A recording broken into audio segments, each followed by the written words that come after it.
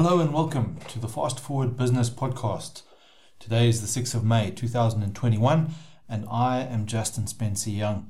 The subject of the podcast today is failure. Failure is the lack of success.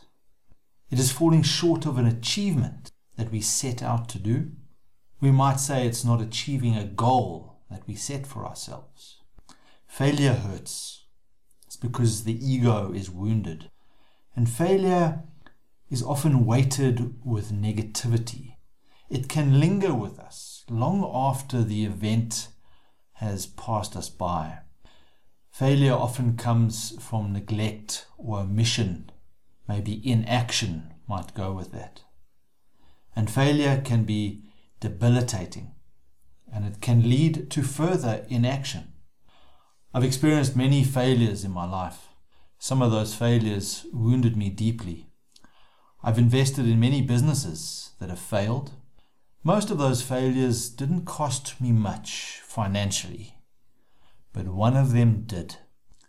I invested with a consortium of partners in a manufacturing concern, and we were co-invested with a large South African blue chip corporate who provided business development funding in the form of equity. My consortium and the corporate investor came on board at the same time, and we were investing in the development and growth of this business. My failure turned out to be my trusting nature. I trusted the corporate investor to act ethically, and I discovered that the most deceiving amongst us dress in slick suits and have all the appropriate qualifications, and they also sit on many different boards of directors of these blue chip corporates. It turns out that after a series of empty promises and bad management, the underlying business failed, and the corporate investor played a significant role in that, unfortunately. I lost R1 million of my own money.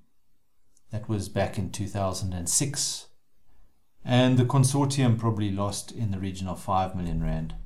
Fortunately, all we lost was money, and I didn't lose my friendships, which are more valuable than that money ever was. Psychologically, it took me a long time to recover from that failure. Today, I look at failure in a vastly different light. First of all, I expect it, and I use it to quickly learn about what doesn't work. When I fail at something, it holds little or no energy for me, other than to act as a force to change tactics or strategy or direction or try something new. Failure spurs me onto more action rather than inaction. And I've found that the key to this is to take lots of small, asymmetric bets, which have little or no downside, but potentially a large upside. I'm building a business that focuses on this asymmetry.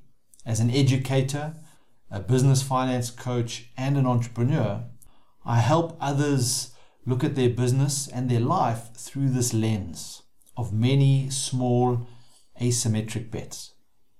If you're stuck in a rut, if you've been waiting for the perfect timing to start your new venture, or if you feel the fear of taking that first step into the unknown, it's probably a fear of failure. It's your ego protecting itself. All the ego wants is to be stroked and made to feel like it is bright and shiny and in full control. I found that I had to trick my ego. I had to get better at playing the game that my ego always plays at. Here's a simple strategy that I use. Last year I wrote my first book. For years I'd been thinking about it and not doing it. My ego was saying to me, it's too much work, don't start. It was also saying, no one wants to hear what you have to say. The whole task of writing the book was just too big. So eventually, I set myself a really easy goal. I opened up a new Word document and I saved the blank document as The Secrets of Business Finance. And that was it. I had started. I had succeeded. I had told myself that I was no longer going to write a book. I was writing it. I left that document open on my desktop. And the next morning, I simply listed 10 chapter titles that I wanted to cover. It was another success. The next day, I wrote about why these secrets weren't really secret, but so few people knew about them that they might as well be secrets. I was off to the races. Before I knew it, I was filling pages with words and it was flowing. I had momentum. My key learning was to create small, easy to achieve wins. It creates momentum, and momentum is a force that can take you a long way. So here's my challenge to you today, is to set yourself the smallest and easiest goal to achieve today. Now it must stretch you a little bit, and it mustn't be something that you are going to do anyway. It must take you just beyond or outside of your comfort zone. And when you do it, when you achieve it, celebrate it and do it again tomorrow. Something else, something more, something that grows on what you've just done. And then I'd love you to tell me about it. We'll see you on the far post.